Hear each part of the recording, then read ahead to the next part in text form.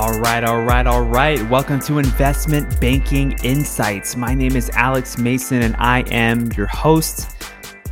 Thank you for joining me on this journey. This is the show dedicated to helping you learn both the technical and non-technical aspects of the investment banking process. I know we've been focusing pretty much purely on the technicals, and that's just because there is so much to cover with the technical acumen with getting ready for interviews. But fear not, we'll cover some behavioral, more non-technical things later down the line once we've covered all the basics of the technical prep.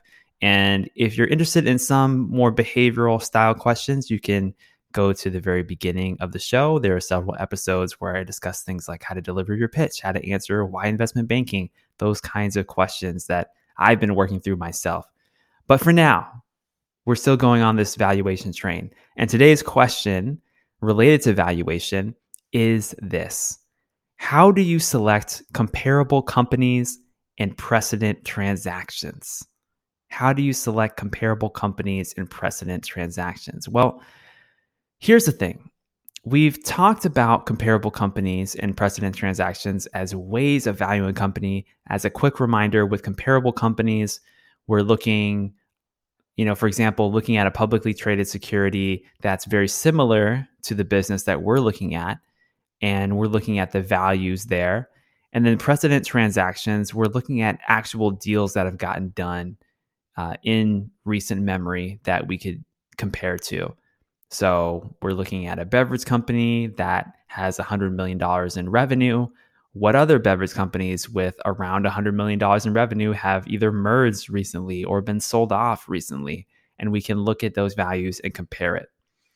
But how do we actually get into the value at a little bit more granular level? Because we can say, okay, we have this kind of industry and this kind of revenue, and that's kind of really what we're looking at. Those are the attributes that we care about. So let's break these down. The first thing that you might want to look at is industry classification. What part of the economy does this business operate in? This is the most important thing to screen for first, because there are so many differences between industries. It's just crazy. I mean, industries operate very differently, both from a fundamental economic perspective, as well as a regulatory perspective, a culture perspective. I mean, airlines are different than oil companies, which are different than software firms, which are different than consumer goods companies, right? Like, industry classification is so important. So look at that first.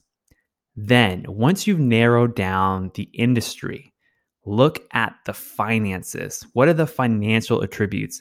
This should be pretty obvious, right? Like things like revenue. We mentioned earlier with the example, beverage company with over 100 million in revenue. All right, what's the revenue level? What's the growth rate of that revenue? Because maybe you have a $100 million company that's growing at 5%, but maybe you have a $100 million company that's growing at 12%. Those are going to be different financial profiles, right? Then also look at some other things like EBITDA. What do the earnings look like? Or things like free cash flow. We talked about free cash flow in the previous episode. So financial attributes are critical when making these comparisons.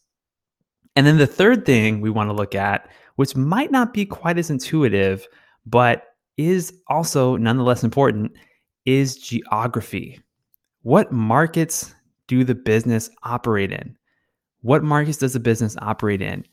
If you're a regional bank in the South of the United States of America, you're going to have some different precedent transactions and different comparables necessarily than a West Coast city bank, because you have different demographics of your population base, which leads to different financial attributes, which leads to different interactions with the bank and different revenue and EBITDA profiles.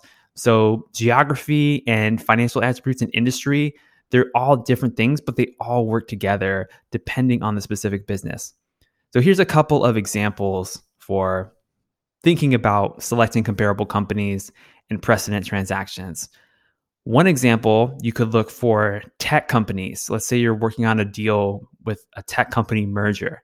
Let's look at tech companies with a software as a service model with over $50 million in revenue that are in Silicon Valley. So, okay, we got industry, tech company with a SaaS business model. We got financial attribute, $50 million in revenue, and we got geography, Silicon Valley.